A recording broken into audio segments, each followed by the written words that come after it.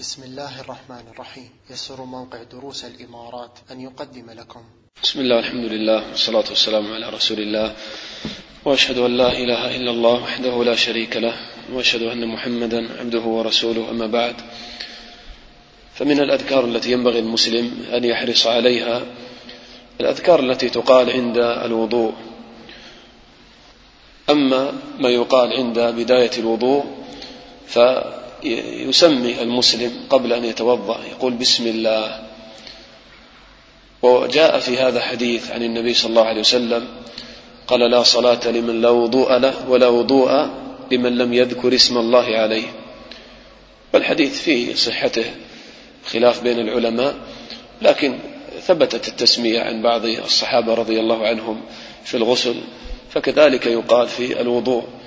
وأيضا يستدل بالعموم الذي جاء في التسمية، فالتسمية تقال عند بداية الأعمال كما ورد هذا في السنة، فكذلك إذا ابتدأ المسلم في الوضوء يقول بسم الله. هذا الذي جاء في الشرع، يقول بسم الله. وعلى المسلم إذا توضأ أن يعرف ويتذكر حقيقة الوضوء. الإخوة، ما يكون الوضوء عادة للأسف كما عليه كثير من الناس، إذا توضأ لا يشعر بأنه عبادة، وإنما تعود أن يغسل هذه الأعضاء بالماء، وتجده يسرف في الماء، تجده يسرع في وضوئه ويأتي للصلاة. وكان علي بن الحسين رحمه الله تعالى إذا توضأ يصفر لونه، فيقال له: ما هذا الذي يعتادك عند الوضوء؟ فيقول: أتدرون بين يدي من أريد أن أقوم. هكذا المسلم الإخوة إذا قام يتوضأ يستشعر أن الأمر عظيم.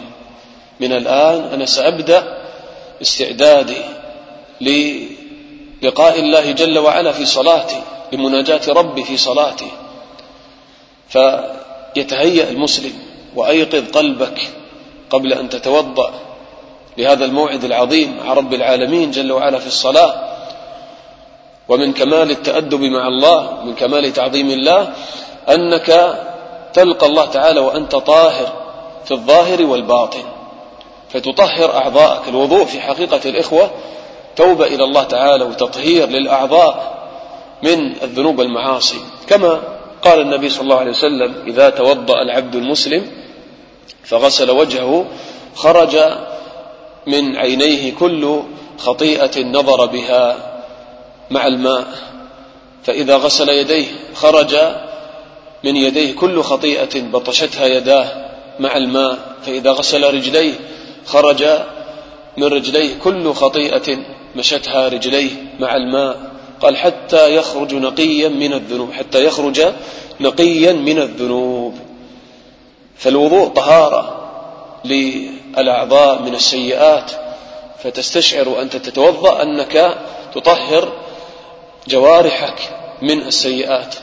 ولا ما الفائدة تغسل وجهك وتتمضمض وأنت في قلبك أنك مصر على النظر إلى النساء، وفي قلبك أنك مصر على الكلام بالغيبة والسخرية، وأنك مصر على أن تمشي بهاتين القدمين إلى أماكن المحرمات؟ طيب ما الفائدة إذن؟ فقط تتوضأ في الظاهر. أين الصدق مع الله تعالى؟ فلا بد الإخوة أن نصدق مع الله في هذه العبادات العظيمة. فهكذا تتطهر، تتوضأ، تعرف للوضوء عظمته. كان النبي صلى الله عليه وسلم يتوضأ بالمد، المد من الكفين من الماء. المقصود الإخوة العبادة، التعبد بهذا الوضوء، ليس المقصود أن هكذا تبالغ في استعمال الماء وأن تطهر أعضائك في الظاهر فقط. لا، نعم الوضوء طهارة في الظاهر وينشط الإنسان، ثم أيضا المقصد منه تطهير الأعضاء من السيئات. أما الذي يفتح الماء هكذا ويجعله مفتوح من أول وضوء إلى آخره لابد أن يسرف، لابد أن يخالف السنة ويقع في المكروه. إذا فتحت الماء وهكذا كالعادة تغسل يديك وتتمضمض منه، تغسل وجهك وهو مفتوح دائما، لابد أن يزيد عن المد أضعاف مضاعفة.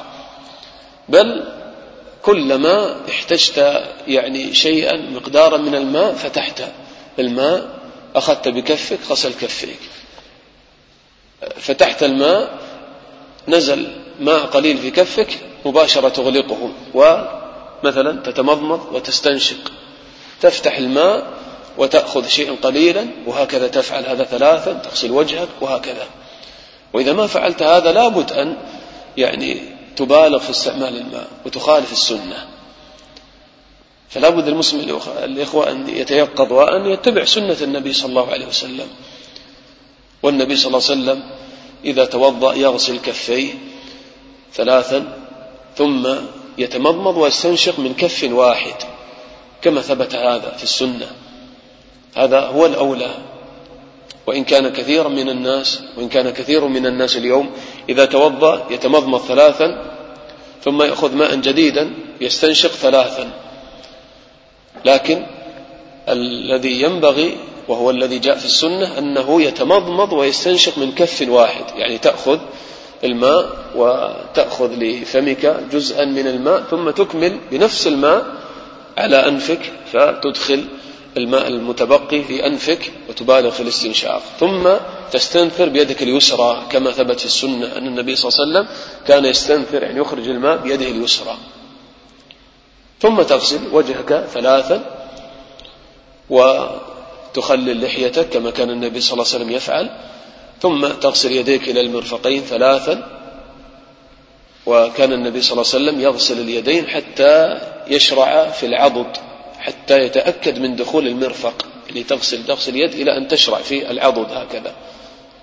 تغسل شيئا من العضد حتى تتأكد من دخول المرفق كاملا. وهنا أيضا ننتبه الإخوة إلى غسل الكفين. من الناس من إذا غسل يديه للمرفقين يبدأ الغسل من هنا وما يغسل كفيه، لأنه غسل كفيه أول الوضوء. قل هذا خطأ، وهذا خطأ شنيع الإخوة، أن غسل الكفين أول الوضوء مستحب، لكن غسل الكفين مع اليد كاملة إلى المرفقين هذا ركن في الوضوء. فإذا ما غسل المسلم كفيه عندما يغسل يديه للمرفقين ما يكون قد غسل يديه كاملتين، فيكون وضوءه باطلا، يكون الوضوء باطلا، هذه مصيبة. فلا بد أن يتأكد يغسل يديه كفيه إلى المرفقين. طبعا إذا كان جاهلا وما كان يدري ما عليه شيء إن شاء الله، لكن لابد المسلم أن يحرص على العلم. يغسل اليمنى ثم اليسرى ثم يمسح رأسه، قال فأقبل بهما وأدبر، هكذا مرة واحدة، وبنفس الماء يمسح أذنيه، يدخل السبابتين في الأذنين ويمسح بإبهامه يعني خارج الأذن، ثم يغسل يعني قدمه. وكان النبي صلى الله عليه وسلم إذا غسل قدميه يخلل أصابع قدميه ويغسل قدميه حتى يشرع في الساق، حتى يتأكد من دخول الكعب. تغسل اليمنى ثم اليسرى، ثم يقول بعد الوضوء، قال في حديث عمر رضي الله عنه قال رسول الله صلى الله عليه وسلم من توضأ فأحسن الوضوء ثم قال أشهد أن لا إله إلا الله وحده لا شريك له وأشهد أن محمدا عبده ورسوله، قال فتحت له أبواب الجنة 8 يدخل من أيها شاء. تأمل سبحان الله ما أجمل هذا الذكر هنا، لأن الإخوة أعظم طهارة للقلب توحيد الله، فلما طهرت ظاهرك تطهر باطنك، تطهر قلبك بشهادة التوحيد، أشهد أن لا إله إلا الله وحده لا شريك له. هذا غسل للقلب، طهارة للقلب.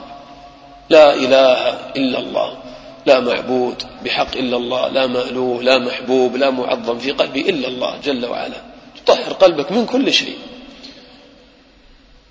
كما يتعلق القلب من يعني باب العبودية بالله وحده، كذلك في باب الاتباع ما يتعلق إلا بالنبي صلى الله عليه وسلم، وأشهد أن محمدا عبده ورسوله.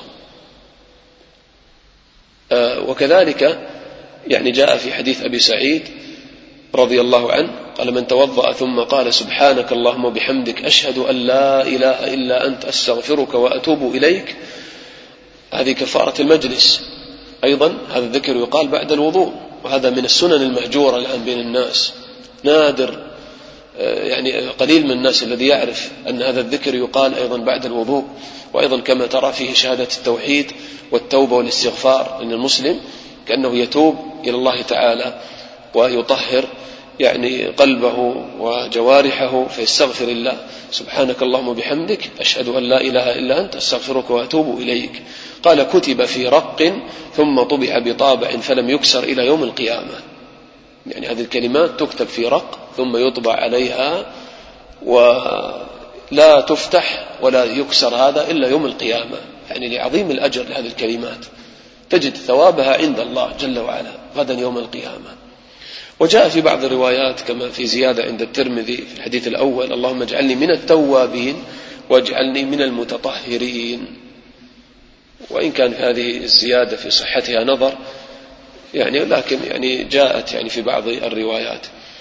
اللهم اجعلني من التوابين، وأيضا هذا يشهد لما يعني مر معنا أن الوضوء يعني طهارة في الظاهر والباطن. اللهم اجعلني من التوابين واجعلني من المتطهرين. نسأل الله تعالى أن يغفر لنا ويرحمنا ويعيننا على اتباع السنة في كل أمورنا، والحمد لله رب العالمين، صلى الله وسلم على نبينا محمد وعلى آله وصحبه أجمعين.